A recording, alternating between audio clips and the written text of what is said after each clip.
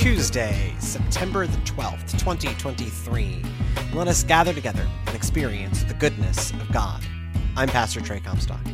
We begin with our scripture of the week, Matthew chapter 18, verses 15 through 20, and a piece by me entitled 3 Easy Steps for a Better Church. Then Pastor Emily Larson and I will be joined by Sean Wilburn and Sean Sandifer of the Spiritual But Not Religious podcast to talk scripture, but also to talk about their new show, which delves into having spiritual conversations and spiritual space for younger generations. But first, a reading from Matthew chapter 18, verses 15 through 20. If another member of the church sins against you, go and point out the fault when the two of you are alone.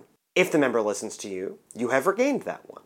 But if you are not listened to, take one or two others along with you, so that every word may be confirmed by the evidence of 2 or 3 witnesses. If their member refuses to listen to them, tell it to the church. And if the offender refuses to listen even to the church, let such a one be to you as a Gentile and a tax collector. Truly, I tell you, whatever you bind on earth will be bound in heaven, and whatever you loose on earth will be loosed in heaven. Again, truly I tell you, if 2 of you agree on earth about anything you ask, it will be done for you by my Father in heaven. For where 2 or more are gathered in my name, I am there among you. A leader of a church once left a church with the stated reason that he didn't like the kind of pants that I wore. In the annals of another church, a long-time member once left because he fundamentally objected to the sanctuary having ceiling fans. From his perspective, they made the place feel like a saloon. A member once shouted at me that I was driving the Holy Spirit out of the building because I kept the sanctuary too cold during worship. Others continued to tell me that they were burning up.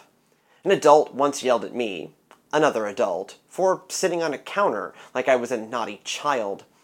A pastor-turned-agnostic friend of mine, in discussing why she left ministry and the faith, asked me plaintively, "Why aren't they better?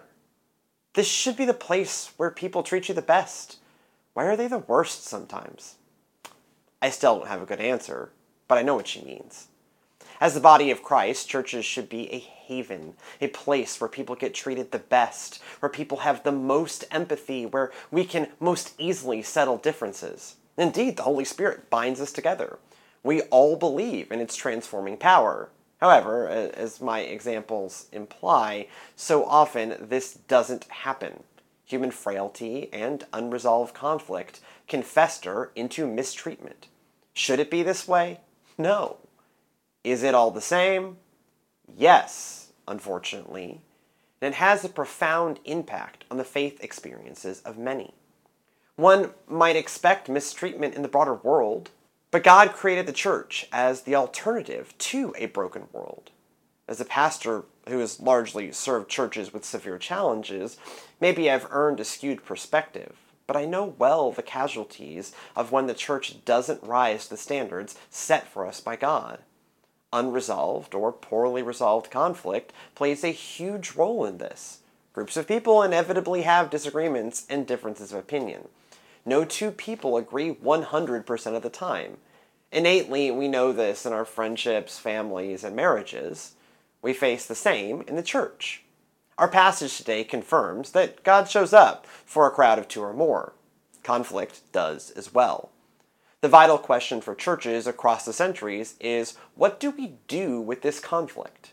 Biblical scholars believe that Matthew includes this material about conflict resolution specifically because he believed that his Christian community needed to hear it. We need it at least as much. So, step 1, don't let it linger. Most people, especially in nice places like churches, avoid conflict. We get wronged, we swallow it. We get wronged again, we swallow it. This cycle repeats until one day either we leave or snap. Few things do the soul more good than a lovely, festering conflict. That's in no way a recipe for disaster. Christ's instructions in Matthew 18 value directness. The process starts with the wronged person going to the one who did the wrong and informing them of the offense. As it says in Matthew 18:15, if another member of the church sins against you, go and point out the fault when the two of you are alone. If the member listens to you, you have regained that one. Hiding from the conflict only gives it the opportunity to amplify within you. The perpetrator may not even be aware of the offense. If they are, they may fear your reaction. Certainly, Christ advocates here for valuing their humanity. The word gets translated here as clunkily as church member is adelphos, which more often gets translated as brothers and sisters, reiterating the close-knit familial nature of church relationships. Also, giving this conversation a chance to happen in private gives everyone a chance to save face if faces can be saved. Either way, you break the cycle of escalation by taking initiative and attempting to work through it. Step 2, use your resources. A church intentionally brings people together into the aforementioned familial type bonds. That opens up the opportunity for conflict, but it also gives you people who can help you. After the one-on-one conversation, Christ instructs us to bring the community into the conversation. Whether we realize it or not, unresolved conflict impacts the whole body. We all know what it feels like to walk into a room where the vibes just feel off. I once searched a church with so much unresolved conflict, it had already killed one church and threatened to kill what got birth out of the first church's demise. We have a family with wisdom, different perspectives, and greater neutrality. Relying on them means following God's purpose for us, not showing weakness. We all share a connection. By having conflict somewhere in the body, the community already feels it. You're not bringing them into something that doesn't affect them. Step 3, give up sometimes. This sounds counterintuitive. This passage directly follows Jesus leaving the 99 to find the one. Here, if the doer of wrong persists, we treat them as a Gentile or a tax collector. It feels harsh. However, we cannot change one who doesn't want to change themselves. Not everyone has to respond positively, and at some point, we have to leave them to that for the sake of ourselves and our community. Jesus came to save Gentiles and tax collectors, so they have the same hope of finding their way back as they ever did. Each person has the free will to choose right or wrong, and we can lose ourselves in chasing someone to change them as much as we can in swallowing the conflict rather than seeking to resolve it. We cannot eliminate conflict. Handling it poorly or leaving it unresolved does tremendous damage to the church. It drives people out, keeps them away, and leaves them damaged in what God intended as the safest space. Church life should bring wholeness, not wreckage. Actually doing the difficult work of resolving conflict helps us rise to that standard. So, as you heard in the piece that I, gave a very kind of SEO friendly name of 3 easy ways to improve your church. This is a scripture about church life, about doing church life in a way that is life-giving and not life-taking. And, this is, I both do this essay piece, then I also do the sermon on it. And a lot of my focus on this is like, hey, this is a way to do church life better. And by the way, doing church life better really matters, right? That so much of modern life is entirely made up, right? I talked in the sermon about this comic strip from ages ago. Calvin and Hobbes had the game called Calvin Ball. And in Calvin Ball, the rules of the game is you can never use the same rules twice. And so it's just this entirely made up game with entirely made up scores where it can be like, the score could be queued at 12. What does that mean? Who knows? It doesn't matter. Like a lot of life can feel like it doesn't matter, right? It's all made up, right? You can't take it with you. It's all, just rules for the sake of rules. Church isn't one of those things. Or rather, a religious community grounded on the presence of the Holy Spirit. Church has like an institutional feel that is maybe not what we really mean here, but like that there is we are given tools to have these communities be something that's life-giving rather than life-taking. And this community being a thing that is life-giving and life-taking matters on like a cosmic scale. Like this is part of how we are meant to care for each other is we gather in these groups we happen to call churches because it's a useful word to then share the love of God, receive the love of God, make a difference in the world, and do it together. And I'm so glad that this author recognizes that there will be conflict within the church. Yeah. Right? That there's no rosy-colored glasses, that, the church is going to be perfect, and all of us as human beings are going to get along perfectly every single time, and there will never, ever be an instance where we don't get along. Because churches are families, and even great families, even healthy marriages, have conflict, have situations where one party is hurt by another. And so having a way to deal with it where the goal is to restore relationship so that we can continue to live into this redemptive calling that we have is important. And so I've even heard pastors say, have you Matthew 18'd them yet? Geez, if you come to it's become a verb, right? Have you Matthew 18'd them? I know it's just a little cringy when we do that. I know what they mean, but it makes a tingle run down my spine.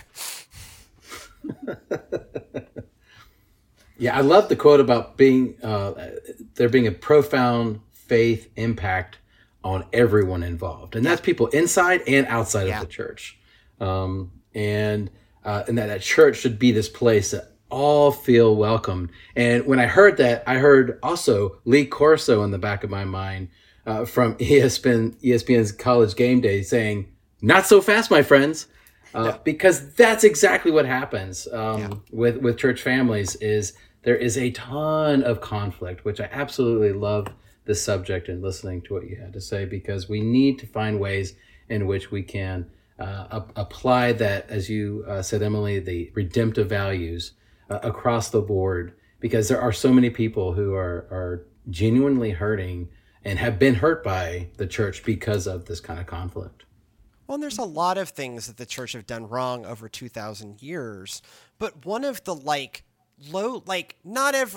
not every church, Lord willing, not every church is going to blow up into some massive scandal. And like we've talked about like that kind of church damage on this show before, where it's just like, why does everything, why does all of these mega churches blow up into these like horrific scandals, right? Like we've talked about that and like, hey, have your own house in order.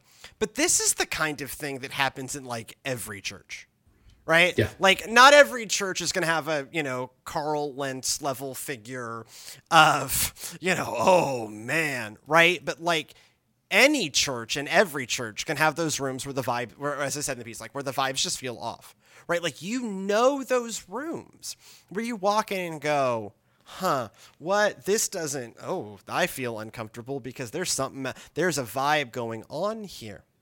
Yeah, right. Absolutely. And like that's where we think about, part of where we just think about that broader impact, right? Like, sure, the people in conflict are themselves being damaged, right? But then the whole community, where this is supposed to be about welcoming people in, and that doesn't just mean like, smile and get their contact information so you can contact them later, which is how we often talk about like welcoming people in church, just like smile at them, shake their hands, don't be racist, and get their contact information. And like, I am pro all of those things. Yeah. And don't forget your token coffee cup. Don't forget your token coffee cup or whatever horrific giveaway. When Emily and I served together in a small town with like 2 thrift stores, I am an avid thrift store shopper. And Amen. I would love it when I would see our church coffee cup show up in the thrift store, right? Like it was just... You have arrived. I started because you could buy them back for $1 or whatever, and it was less than what they cost us to buy from whatever vendor we used. And so I would just start buying them back, wash them, and put them back. Give them away Give them away again. again. Because it was just like, I'm just going to recycle this coffee mug because I can buy it back for less than we paid for it. Yes. But I think that there's good, healthy ways to deal with it and less healthy ways. And I think there's also a balance. Yeah. So the goal is to never get to step 3, right? Yeah. The goal is if the brother sins against you, go to that brother and y'all just talk it out, right? If that doesn't work, bring a couple people in. And then by the time we've gotten to step 3, this is more serious, right? And I've been in a church setting where nothing was talked about, everything was swept under the rug. Yep. And it was a very, very unhealthy, very huge point of contention for a very long time, right? Because nothing was dealt with. And so there was real trauma that had happened. But at the same time, I have been a guest, a first-time visitor in a megachurch where a pastor had a moral failing and they needed to address it to the church. And so the senior pastor, not the one with the moral failing, had a letter to read to the entire congregation. And so it was a good 20 minutes of listening to someone else's drama at the end of the sermon. It was super duper awkward because I had no idea who these people were. And, it didn't really affect me and the rest of the community. So I know there are ways of dealing with it, but it seems like there is a balance to be struck there when it comes to letting the community know, and then in a spirit of redemption, right? It's all that spirit of restoring relationship.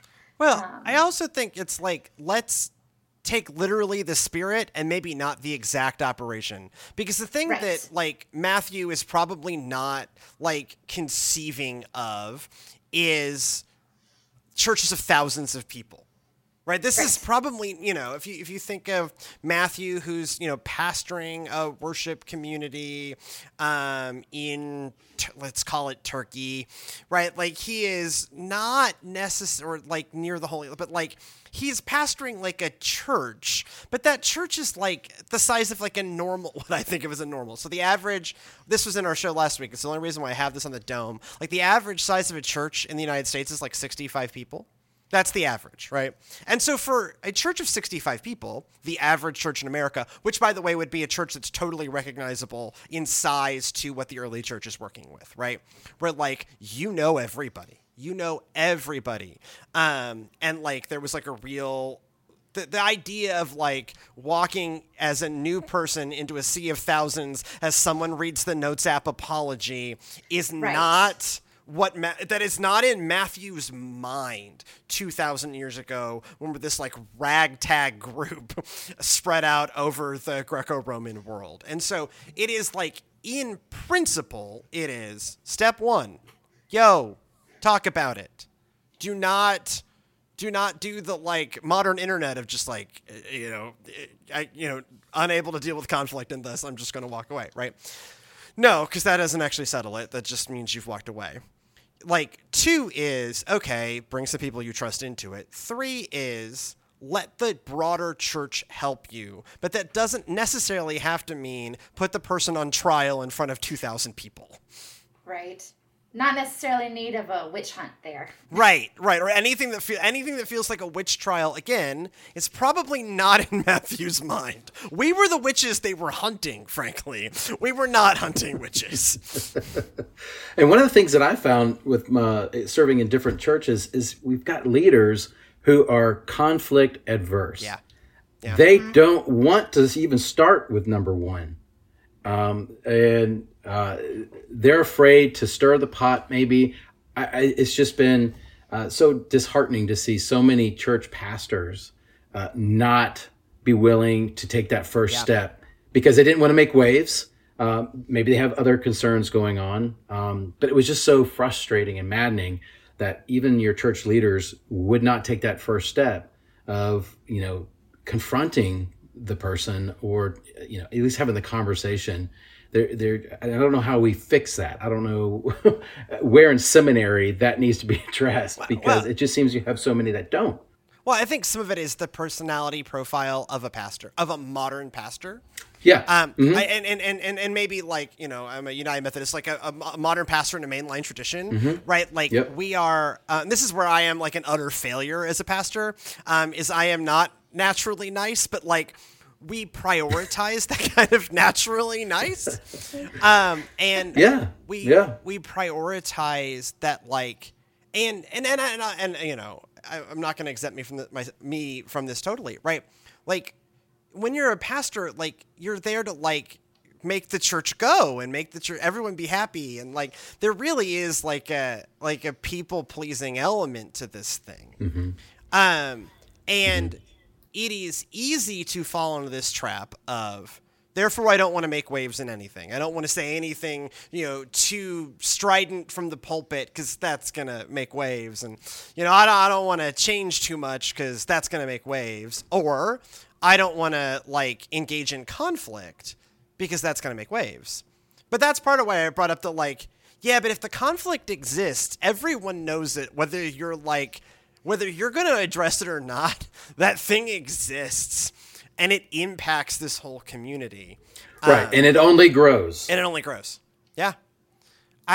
If you're a really large church pastor, what you do is you hire someone and you call them executive pastor and you make them deal with the conflict. I've had that. Your political whip. Yeah. Get them in there. Yeah, I had that job when we were. That's where I got the story of getting shouted at while sitting on a counter. That was that job, right? Where, like, my boss, the senior pastor, got to be like the peaceful visionary, and then, like, he was really good at that, and so cool. But that meant, like, someone had to go break the kneecaps, and, like, my job was to go break the kneecaps. My job was to, like, okay, I'm gonna wade down into this, because, like, it was like this multicultural church merger thing, and so, like, there's a lot of conflict, and so I spent so everyone asked, like, hey Trey, how's it going? And I'm like, I'm the wrong person to ask, because if you ask me how this is going, all it is conflict all the way down. And it wasn't. But that was my work day. Right. And to Emily's point too, where you had talked about it, just what bad timing for a new congregant, a new person to come in the door and deal with that. Easter Sunday, by the way. Oh my God! Didn't say that. It was an Easter Sunday. First time visitor on. So I know I wasn't the only first time visitor there. How many more black eyes does the church need? Right. It's just the seemingly ridiculous things that the church does. Yeah. That the people on the outside coming in, maybe trying it out and see how we handle our business, and just shake their heads and walk out like, I don't need to be a part of that. Well, my life's crazy enough. And that's one of my, like, larger points with like focusing on the scripture is there's a real edge to this that, like, we're supposed to be better, right? Like, you know, the quote from my friend. I'm like, you know, first time I'd seen her in years, and, like, had found out that she had, you know, left the church, and again, not just left the ministry, but, like, left the church, just got out of there. And, you know, we're sitting there and she's like, what? Like, the pitch is, this is supposed to be better. Why isn't it? And you know, my only answer, and it's not a really satisfying one, is that, well, we're not even using like, human conflict's inevitable. We're not even using the tools that are available to us. And I don't even, other than, you know, one of my ongoing theories is I don't always know how Christians are. Like, we have all these beliefs, but I don't know how many people live them, because, like, church should be a place where it is better. Like, not that conflict never happens. Remember, Jesus killed by a friend. So just, you know, frame that. Matthew's the same gospel that contains Matthew 10:36. One's foes shall be many members of one's own household. I have that scripture and embroidery on the wall of my office. That's true. Like, but it should be, like, it should be better.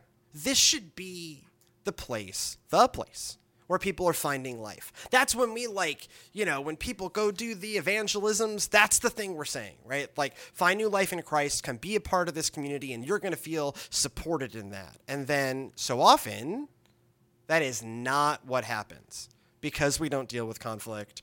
Because either we don't deal with conflict, or we deal with conflict poorly, or 1,000 other things, but, like, looking specifically at the conflict angle, right? Like, this is one of those places where we fail to be what we're supposed to be, which is not just, like, something called church, like a room with a steeple full of, you know, creaky values, but, like, an actual, like, lived experience of people being loved and sharing love and loving a community.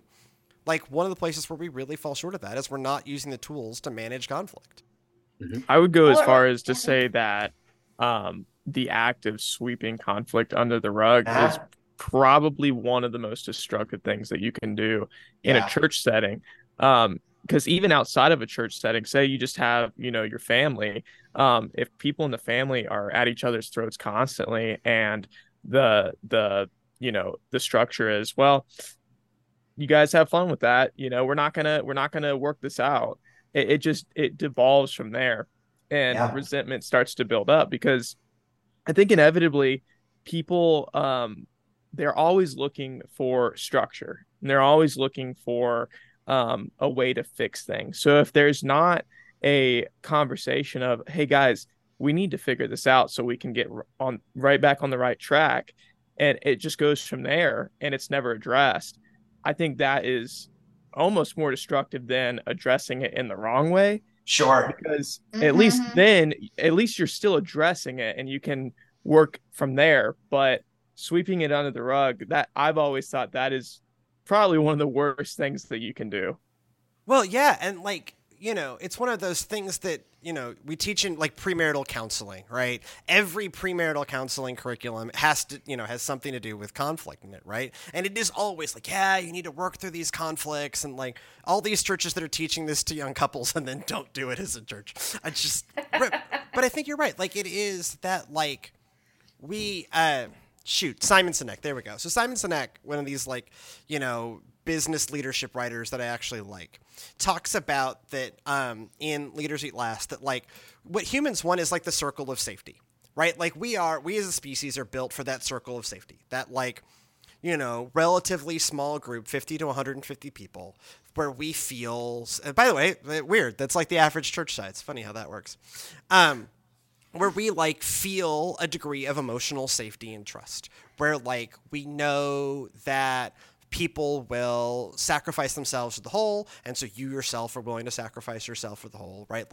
Give of your resource, share what you have, feel this is my community, right?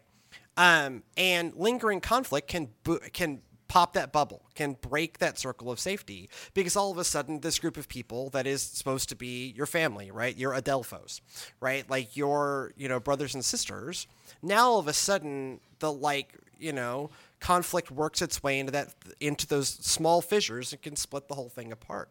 It really, you're right. Unresolved conflict in churches, families, marriages, friendships, nations, can really be poisonous. Mm-hmm. Definitely. It's so Reinhold Niebuhr talks about forgiveness. Forgiveness is the final form of love. And if we claim to follow a God who is love, then forgiveness needs to be in there, right? We need to all be working towards this redemptive grace, this redemptive love, this restoration of relationship. That's God's whole shtick, right? Is that God is in the business of redemption with humanity. And so humanity needs to be in the business of redemption to one another as well. And when we don't, then we are not living as the church should live, right? Not living as a family should live. Yeah. And a parent that truly loves you is going to tell you when you need to get your act together. Uh-huh. Yeah. Yes, absolutely. Right. I think that's a really good way to put that. Look, sometimes it cannot, a life-giving community, a life-giving relationship does not always mean it's sunshine and rainbows, right? This is many years ago now, but I got really lazy in my marriage at some point. We've been married for 14 years, but about 7 years ago, 7 years ago, I got really lazy. We'd always been two career, and then for a year, my wife was stopped off work and just focused on being a stay-at-home parent, but only for 1 year, and then she went back to work. And in that 1 year, I got real lazy. I used to had previously done a lot of the cooking and the cleaning and the shopping, because it's just look, there's just X, every human life involves X amount of shenanigans. Everyone's got to share in the shenanigans. We value equality. Okay, that means you deal with the equal amount of shenanigans. Cool. But for that year, it's well, I'm working. She's not. She's got time. Cool. And I guess it was fine for that year. I don't know. But certainly when that year was up and she went back to work and I hadn't changed my behavior, like, there was a real problem. And so, like, at some point, and in a very loving way, this was not some knockdown drag out, but there's like a real conversation of like, honey, I need you to do more. You look around, there's stuff to do and you should be doing it. And so, like, I had to really take a step back and go, oh yeah, that was real dumb. I should not do that. I should do better. And, blessedly, I actually took the season of Lent that year. And my Lenten discipline that year was to, like, really increase the number of things that I was doing to make our household run. And then that stuck. But it was because she confronted me about it. And, like, it was really, by the way, it should have been bothering her. Turns out was. And because we had that conversation 6 years ago, like, it's not that our marriage is, like, always perfect, but, like, we really grew and were able to be healthy, learn to be a healthy couple with one kid. And then now we can be a healthy couple with two kids.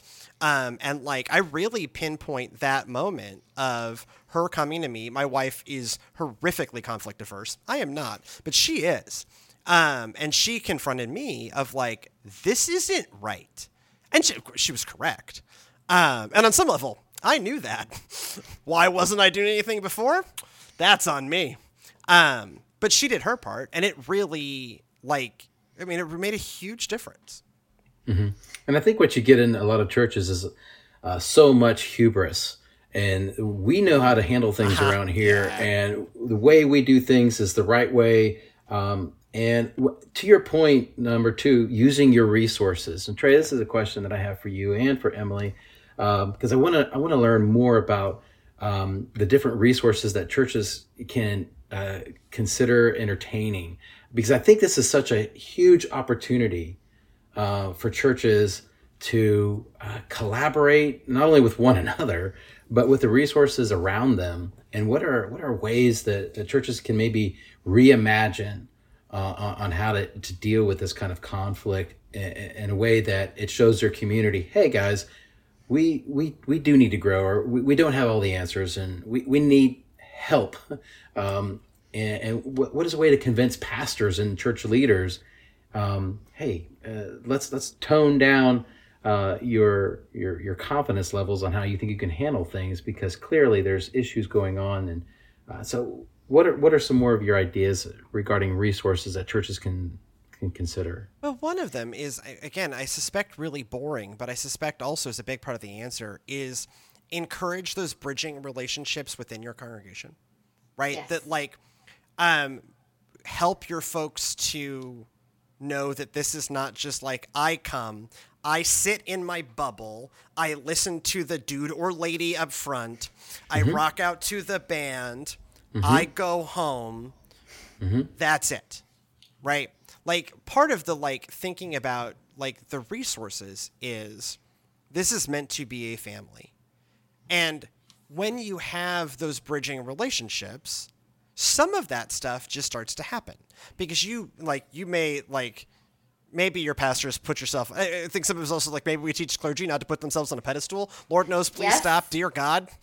Also, I don't want to be on I do not know, no pedestals, right? Like, so some of that is like a real, like, theological piece of stop making the pastor like a charged divine object. We're not. But I think another part of it, and again, like, this is hardly revelatory, but I really think it's at the root of this, is grow a church so that people are comfortable, have built those relationships. And we need to approach church as an opportunity to build those relationships, so that when you have that conflict, it feels really natural to go to your Sunday school leader, your whatever, small group leader, your, whatever. Or even your pastor. Even your pastor. Sure. So having those good open doors where people just feel comfortable coming to you and saying, hey, I'm not okay with this thing that you did or this thing that you said. I'll never forget, I was working as your associate, Trey, and someone had an issue with me and came to you because they were not comfortable with me, but they were comfortable with you. Yep. And you apologized for me, right? Because I have made plenty of mistakes in ministry. And I was like, Trey, that wasn't your fight. Like, you didn't have to sit there and take that abuse from that person yelling at you for an hour about something that I had done. And you just said, no, I got you. Like, we're a family. We're going to work this out together. Right. Yep. And we ended up having good conversations, and restored relationship between me and that person because they were comfortable coming to leadership and saying, you know, hey, I'm not okay with this thing that happened. Right. Yeah. I used to want to put on that office wall. It's been this many days since we apologized for something, and we never would have gotten zero. Just write permanent zero in there. Like there's always going to be something that we don't get right, but understanding that and understanding that your pastors, your clergy, your Sunday school leaders are also not perfect, right? Not on a pedestal, and can apologize for the places where we are idiots too, right? Well, yeah. And I think looking kind of beyond the modeling of it, right? Yes. To the community. Yes. Like, it is, some of it is in approach of, you know, are you saying I have the answers, or coming and saying we're working together to make this community a better place?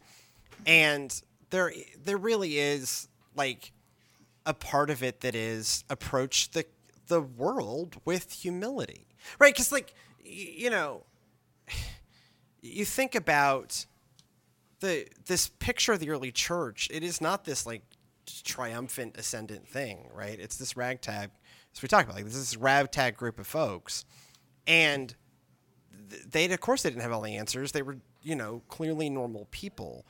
We've built this whole box, and then we live within it, and it goes to our head, and then we start approaching the world as saying, hey, we got all the answers. Yes.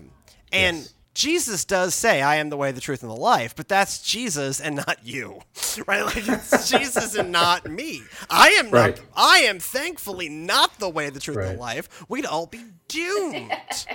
Right. Lord. Yeah. I love how you said how we model ourselves. Yeah. And I think I'm passionate about this younger generation who's so disconnected with the church.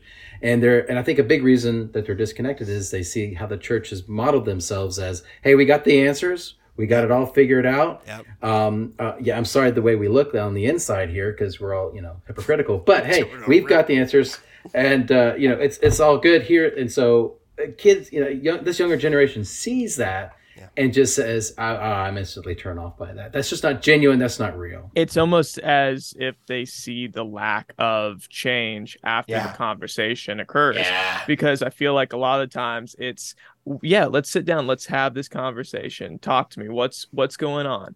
And then as soon as, you know, that conversation has occurred, you know, it's like, it doesn't even matter because nothing's going to change anyway, you know? Mm-hmm. Yeah, no, I think that's a really key point of like, I think that gets to that accountability piece of actually, if we are going to thump that we have answers, and I really do believe that within the collective wisdom of the church, there are some great answers to life's challenges. Yes. I really do believe this, right? Yes. Like, you know, I could have left this. We talked last week about the great pastor resignation. I could be in that number, right? Like, I too have suffered some of that same burnout as everyone has. But I really do believe, and I've been blessed. I've got to see it, a couple of times in my life and ministry where it really was like this, like healthy, non-hypocritical thing, and I got a lot of life out of that. But we actually need to seek to not just assume that the having of the values isn't meaningful. It's the living of the values, right? You can have all in your brain and be able to repeat all the right things. And what some of the things we've decided are the right things probably have nothing to do with Jesus at all. Jesus really did say, like, welcome all the people in. And that really seemed to be like a big thing that Jesus was there for. But they've got to sink in and derive action. This is what that actual meaning, how I read James 2:26, like the faith without works is dead, right? To me, that means Okay, cool. Believe. That's the start. Let that belief sink in. Live it. Actually live it. And by the way, because you're human, you're not going to live it perfectly all the time. And so you're going to need forgiveness from God and other people. And we have, just on the other side of that wall is this like 1,200 seater sanctuary with a busted air conditioner that we can't use. And it is this like wonderful, like, I sometimes take phone calls in there just to remind myself of the metaphor of like this giant ascended thing that is, by the way, fundamentally broken. Right. And right. When we don't live it, like that's what we become. We become these giant ascended looking things that are fundamentally broken. This seems as good a place as any to take a quick break. And then be right back with our How to Restart a Church segment, where we will talk to Sean. And Sean, very handy that you both have the same name. Like that is you're welcome. Really useful. It gave us a useful shorthand in planning this episode of The Seans. And so thank you for that. I'm bad with names, and I only needed to learn one new name today. And so this is great. And so you'll hear some theme music, and then we'll be right back with How to Restart a Church and talk to Sean and Sean about their amazing work. We'll be right back.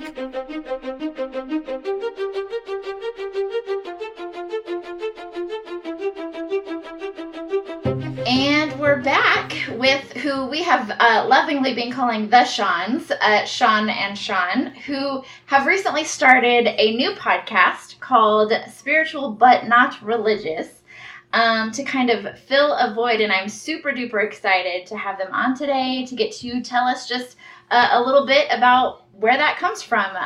So if y'all wanted to talk about kind of where your motivation was, what kind of space y'all are trying to create with your new podcast. Well, awesome. I'll jump right on in there. My name is Sean, and I am one of the Seans, part of this podcast at Spiritual Not Religious, which was birthed out of working with young adults, that 18 to 22-year range of youth that were connected in some way with some kind of faith or with a church potentially. But in working with these folks, learning that this phrase kept bubbling to the surface, which was, hey, I'm spiritual but not religious. I'm spiritual but not religious. And I just kept hearing that and wondering, what are you talking about? And what is the disconnect here?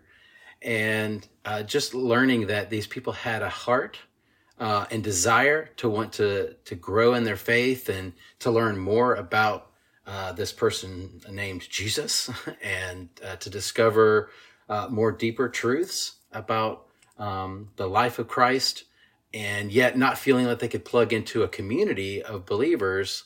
And so after that time, I just kept wondering, how can we create a space and place to engage this crucial segment of the population? And really, although I worked with that 18 to 22-year-old range, the young adult population is really more the 18 to 30 some odd range.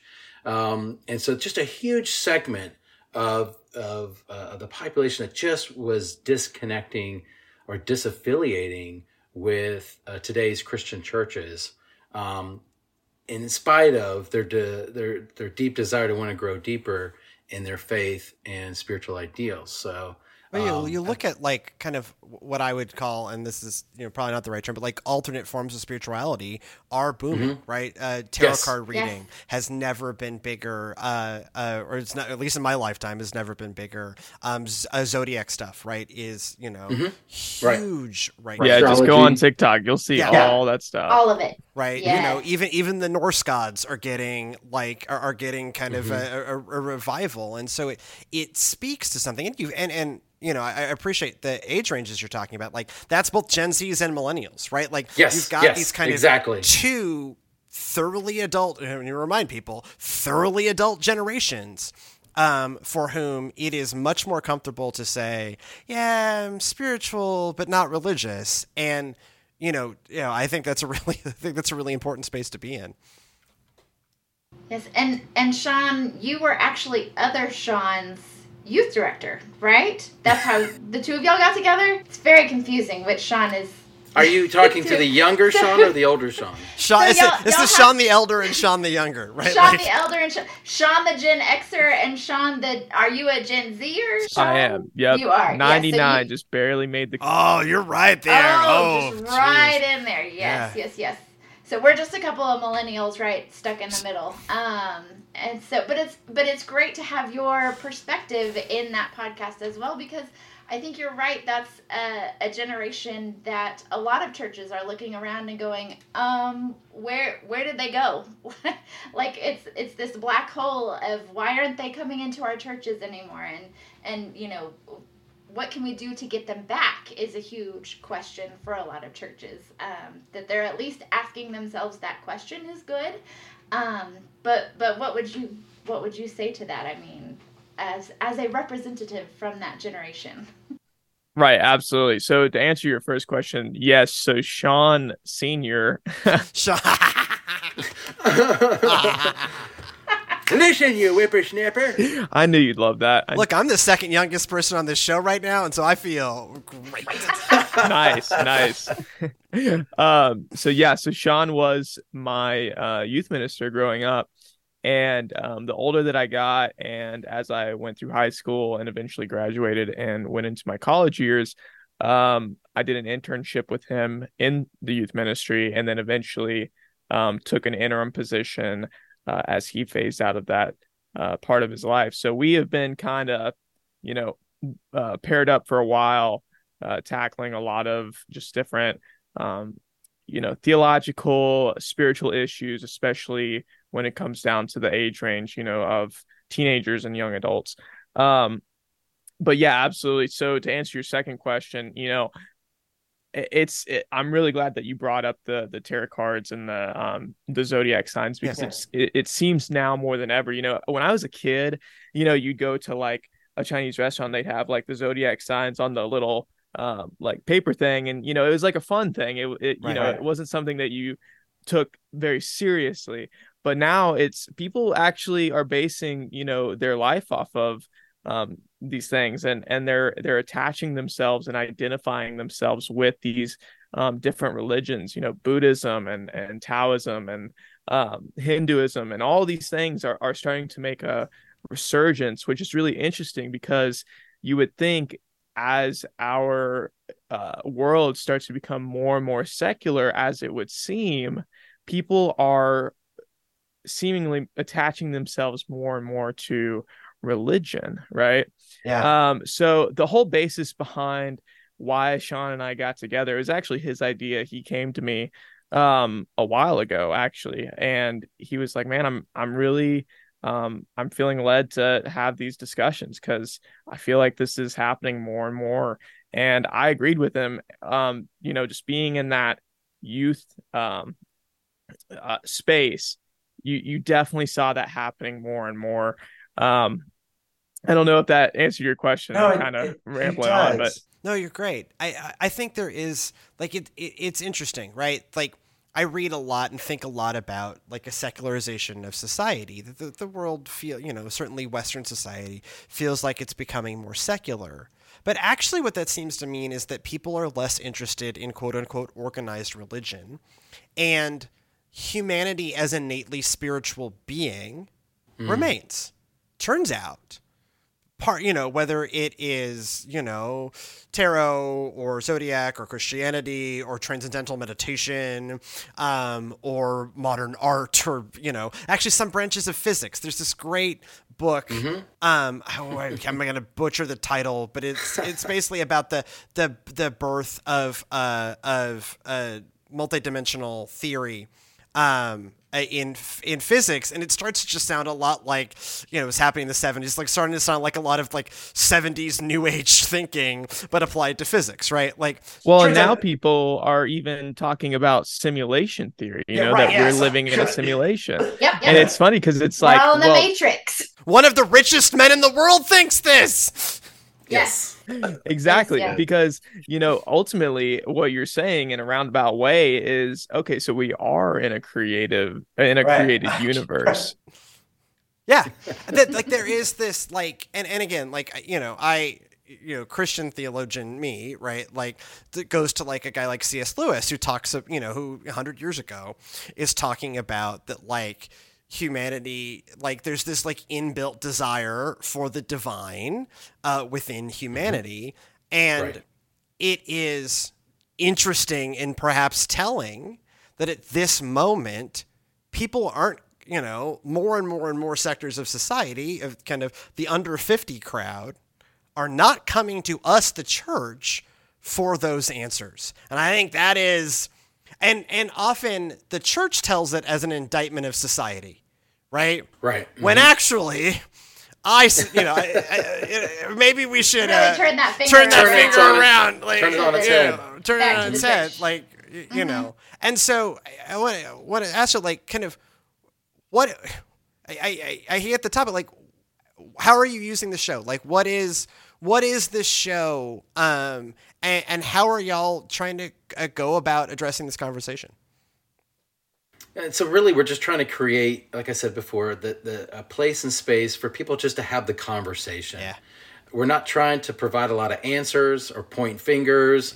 Yeah. This past week, I used a quote from Shane Claiborne, who said, "Hey, look, we're going to stop complaining about the church that we've experienced and try to become the church that we dream of." Yeah. And so that's the kind of podcast that we dream of, and we want to just invite people who don't feel like they can do that in the community right now, but have strong feelings or have their thoughts that they want to share.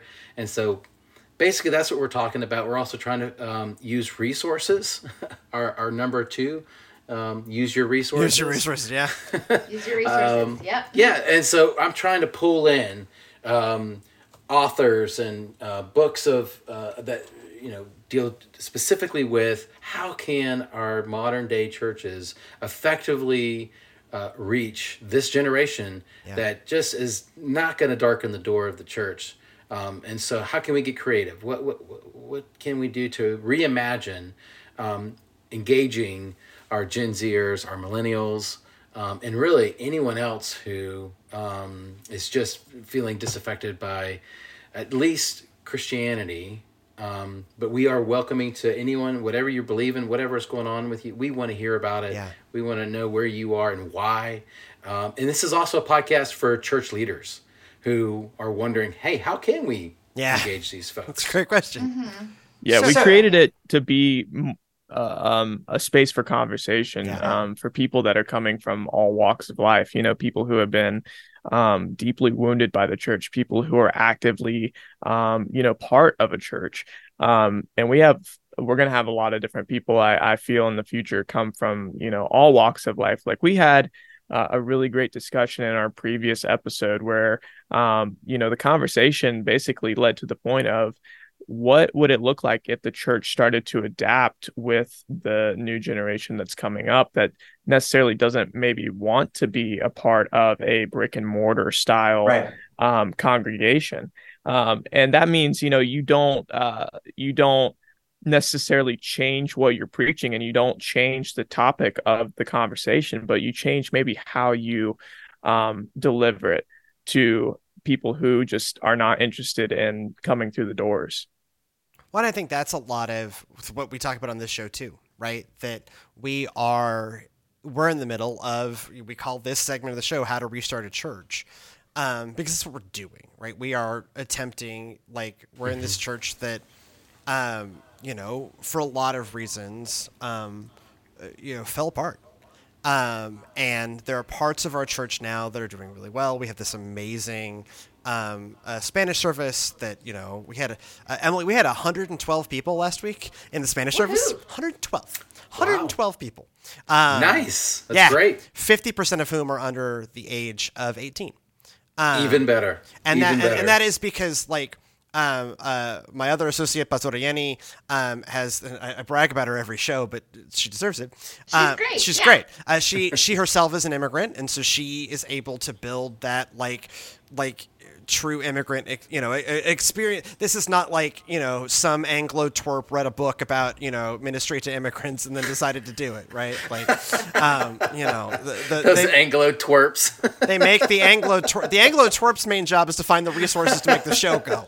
And I did preach this past Sunday, but that's the end of the show. And it's like, that's been really vibrant. When we look at the future of English speaking ministry here at Servants of Christ, we're asking those same questions of how do I think the message is eternal, but I think the wrapper we put that message in has always been culturally defined, right? It is adaptable and should be innovative and should be creative. We serve a creative God. We can be creative too. Right.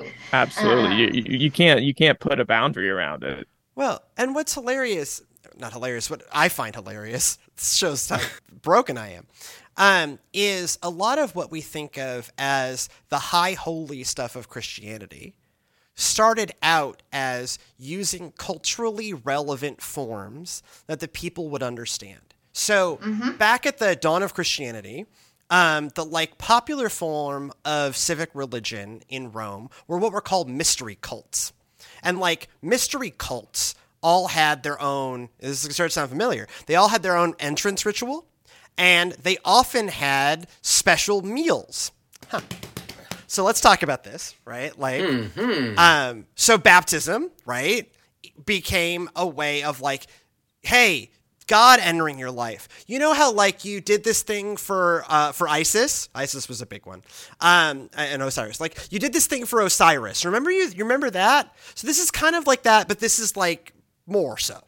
And you remember how you would gather around for the Epicurean meal? Okay, yeah. So this is kind of like that. So it was these culturally relevant forms to communicate a eternal truth, right? Same thing with covenant of Moses, right? Or covenant with Abraham and with Moses, right? So covenants were just an existing legal form in the Old Testament times, in Assyria and Egypt and all that. It was just how you did contracts, and often it was a contract between a king and a vassal, right? And so God, in forging a relationship with humanity, was okay, how am I going to communicate this in such a way that they're going to understand? Oh, we'll use a covenant, right? So it's this cultural, and now we've put these things on pedestals and we've made them all kinds of things, but in their contexts, they started out as culturally relevant forms in the same way that they're using their resources. They're using the analogies that people understood.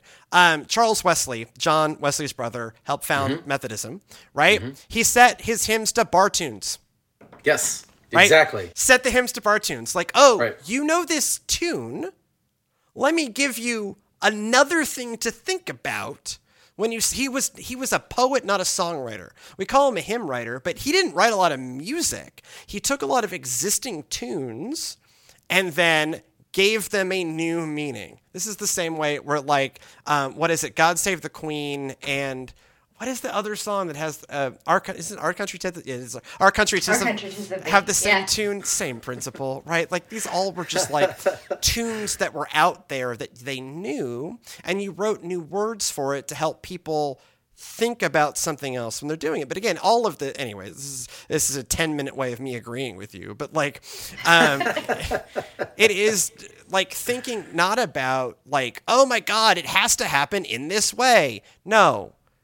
Exactly. And to use your example of Charles Wesley, go right back to John, who as a pastor was trying to think outside the box. And what does he do? He literally goes outside the box of the church. Right. Outside the God-shaped box that we call the church.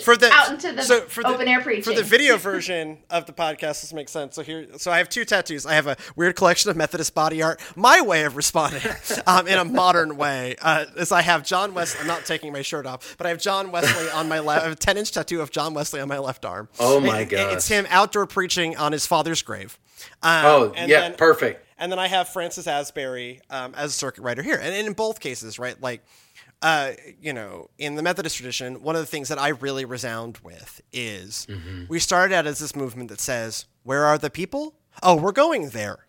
How do we talk to the people? Oh, in a language they're going to understand. Going all the way back to the beginning, Paul says, I become all things for all people, so that some might be saved. So he was even bending the rules back at the very beginning. Well, and going to wildly sinful places like the Agora. Right, like, so we would go to the marketplace, right? And like, we think of like a supermarket. It's just not like that, right? A lot of things were sold in the Roman and Greco-Roman agoras, including people, both as your slaves and as your friends for money. And so like, Paul goes in, you're right, like Paul's able to do what he does because of the network of Roman roads, right? Which is also in a way using the modern information technology. But like, yeah, he's going to the places where the people are. He's becoming all things to all people. He, even like continued to work for a living so that he would have that like connection with working people. Yeah, absolutely.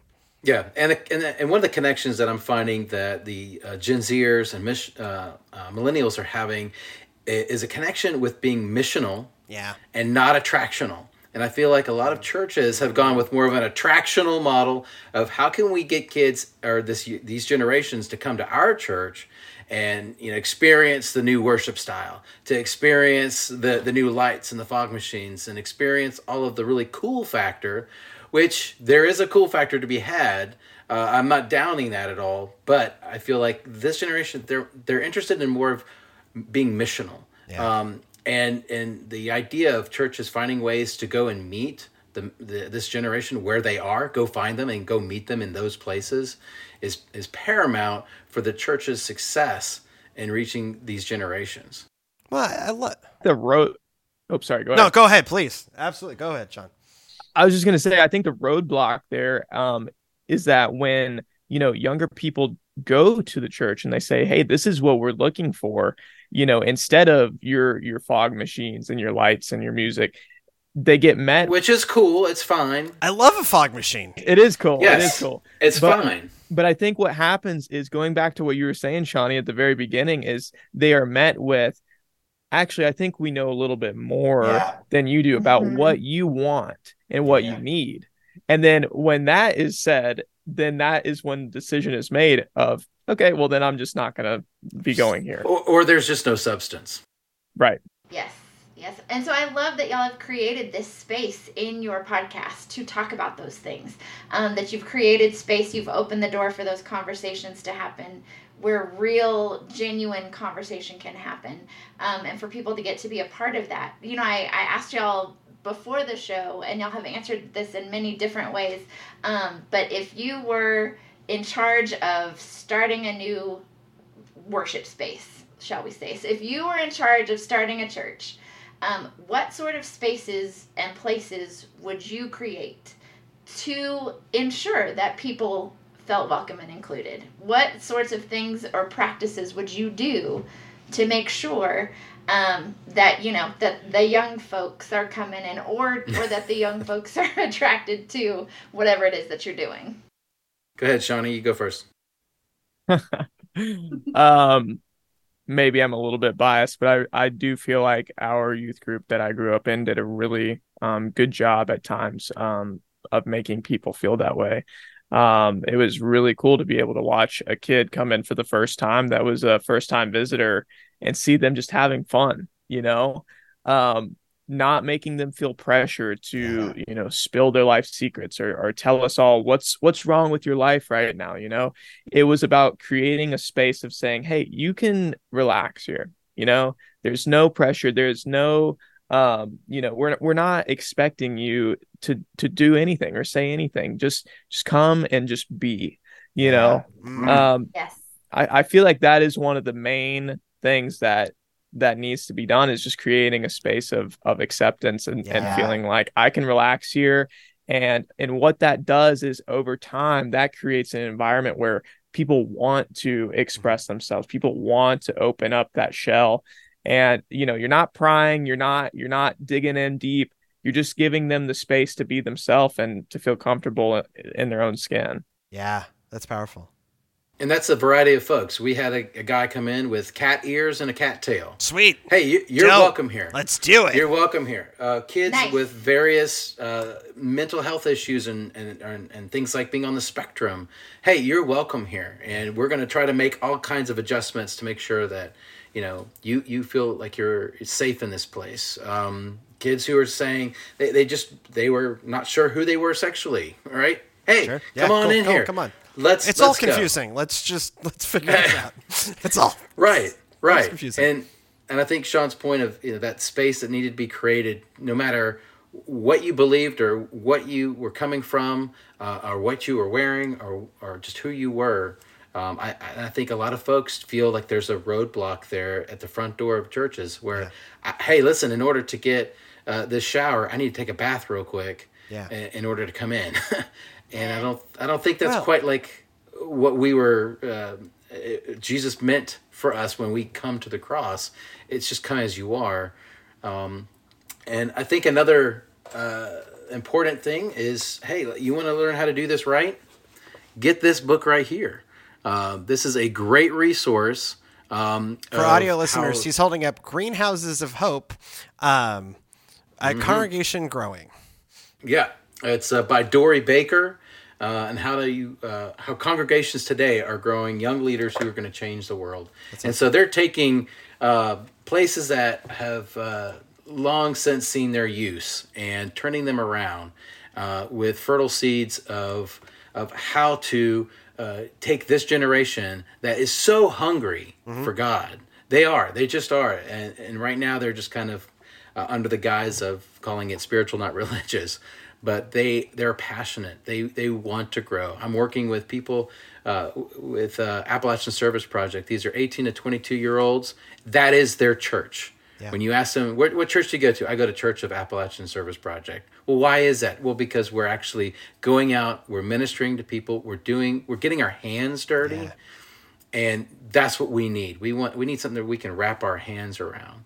And these generations are passionate about that, and I'm not sure they're finding it in that, but there are churches like your own, which I absolutely love what you guys are doing, particularly welcoming in refugees and your ministry to that. Oh my gosh, that is brilliant. And so instead of having debates about it in our churches, you guys are going out into the streets. You're engaging this population. And that's exactly what this generation is looking for in churches like yours you're basically doing what you're saying. Well, yeah, that's what they're looking for. So that's the thing I keep resonating with what y'all are saying is, and again, I come from a background in Christian rock. I love a good fog machine. Fog machines really did help me find Jesus. I do want to be honest. I do want to be honest. And there's nothing wrong with them. But to y'all's point, that the larger picture, especially now, is do the thing that's free, but way harder, which is actually be good, right? Like it is actually be a community that people would like to be a part of. Right. Be authentic. Be authentic. Right? Authentic. Younger people are a lot better at sniffing out the bullcrap than a lot of people think they are. Yeah. I mean, as soon as they catch a whiff of like, oh, this is not what they're preaching, they're you lost them. Right. And by the way, as we should. If we are like, this is where, again, back to who are we blaming here, right? Like, we should not be blaming folks for realizing that we're hypocrites. We should stop being hypocrites. And I like, Amen. and it's really hard to pay money to be like, it's like you cannot throw money at the don't be a hypocrite problem, right? Like, because I've been through a lot of waves of this, right? Like, we're going to build family life centers, and then that's going to save the souls. So we're going to look like weird health clubs, and then we're going to start, and I come out of we're going to start contemporary worship, and that's going to get them right, and I also like 7 words 11 times. I really do.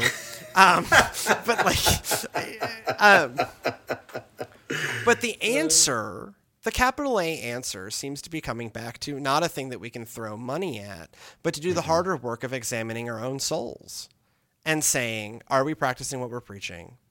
And then also that other piece that Sean the Younger hit on that I think, I keep hearing, and I think is important, is that space without pressure, right? Yes. That I was listening to a podcast today about Chick Tracts, these comic books to help you find Jesus that were really popular 50 years ago, but still exist. And it was like this guy walked into this young man's front yard and handed him this Chick Tract and then read this Chick Tract with him. And then in that same conversation, this is a 99% Invisible episode. Now I remember what this is. Then in that same conversation, asked him to pray the sinner's prayer. And now you're a Christian. And by the way, for that young man, it worked. But that is not generally the arc of the modern world, that you have this one conversation, it's one life-changing conversation, and then do you believe in Jesus? Yes, I do. Oh my gosh. Right. Maybe that can happen, but these spaces without that level of pressure, that's just hey, who are you? Where are you on this journey? Are you even on this journey? Are you just here for the pizza and the fact that the girl you like is sitting next to you? Cool. Welcome home, brother. I was there too. Right, exactly. But I think, again, it's also about creating that space. Once you have in our instance with the youth group, once you have a kid that does make that decision, that does reach that point, it's about creating a space of, okay, well, let's foster you throughout this. It's not congratulations, good luck. Well, yeah, that guy literally walked out of that man's yard and they never saw him again. That's it. It's almost like Jesus set up that model of things that we call discipleship. Exactly. It does say, maybe we should try that. I mean, the word in the Great Commission is go and make disciples, not go and make converts. Right? It's disciples. Mm-hmm. Right? It is, and and that had meaning, that had meaning in that time similar to how it means now. Right? That a disciple of something was invested and studied and followed, and right? It was not go and make converts. It was go and make disciples. And you're right. That involves that journeying with and helping along honestly, the lifetime of a journey. And it helps newcomers see, okay, these people they actually care about your well-being. They actually care about your mental health.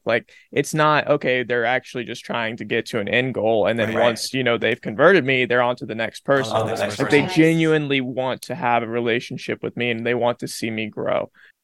In the community, I when I was a missionary / researcher in Paraguay, there was a Mormon missionary team that was periodically evangelized our little neighborhood. And I can't tell you how many people in that community got baptized so that the Mormons would leave them alone. Right? They were just okay, the way to make these people go away was to just get baptized and then they'll leave me alone. Right? And this is not the thing we should be doing. Right? This is not just okay, I can report back to base that I got the conversion. Cool. Because then it's just about numbers at that point. It's a number. Yeah, it's a numbers game. And also, and this came up in my sermon on Sunday, of it says that salvation was the goal, not the beginning. Right? That for a Christian walk, it's a journey. It's not a you got saved, cool. I tell this story in the sermon, but I run and I had worked a lot in the rural South. And so periodically I would get the male head of the family would not be in church, but the kids and the wife would be. And this is a real common setup. And I would ask the head of the house, hey, why aren't you in church? Well, I can experience God out here on my tractor as well as I can in church. And on a level, sure. Mm-hmm. On a level, you're missing the point. Yes. Because what that says is my individual experience with God is the end goal of this whole thing, not the salvation, support, and transformation of everybody, including the entire world. Right? Exactly. And when you frame the community aspect of this as so important. And the mutual, the line I used was like, look, the whole goal of the church is to get all of us together from one age to the next. We are all working to collectively, not individually, right? Not to like, oh, cool, I made it to whatever your version of the age to come is, and don't need to unpack that here, but whatever your version of the age to come is, I made it, cool. Yeah, but like that wasn't the goal. The goal was for everybody to get from this world of suffering to a world without that. Exactly. And we all do that together. Not just like, cool, you've been saved. You are now going to the upstairs section, not the downstairs section. You're going to really like it up there. Cool. Good luck. It's not the goal. Part of that discipleship, and this kind of goes back to your question, Emily, of what are some ways churches can be places where young adults can feel like they're welcome, is to make, as part of the discipleship process, is give more responsibility and leadership roles to this generation. Yeah. I mean, think about it. A lot of these folks, yourselves included, are you guys are in positions of leadership and responsibility already. And let's give these folks who are already doing great jobs where they are now, let's trust them to do a great job within our own church and bring fresh ideas and a fresh vision. And I'm tired of the token teenager, the token young adult who sits on the church board and sits in a meeting, and then all the business is done. And at the very end, and we have a representative here. Do you have anything to say? Yeah. And they're just token, and they're tired of that. They want more of a role and responsibility within the governing of the church. And it's time for folks who are holding so tightly onto, well, they haven't got the experience. They haven't, proven themselves. They don't have the years. And I know they're over here making a six-figure income, but that doesn't translate to spiritual leading of the church. And we got to get rid of that mentality. I get that some as a 37-year-old senior pastor, right? And I have 3 master's degrees and 2 children, right? Like, and I've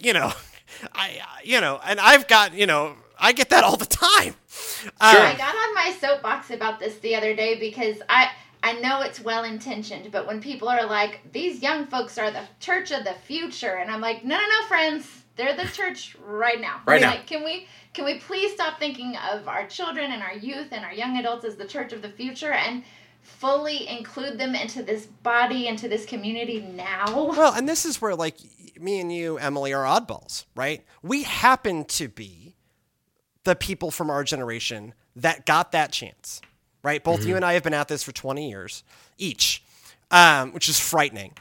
But I was that weird youth at a church that was not necessarily good at this, that like no one knew how to make the sound go, and I figured out how to make the sound go, and out of that I built a life in ministry.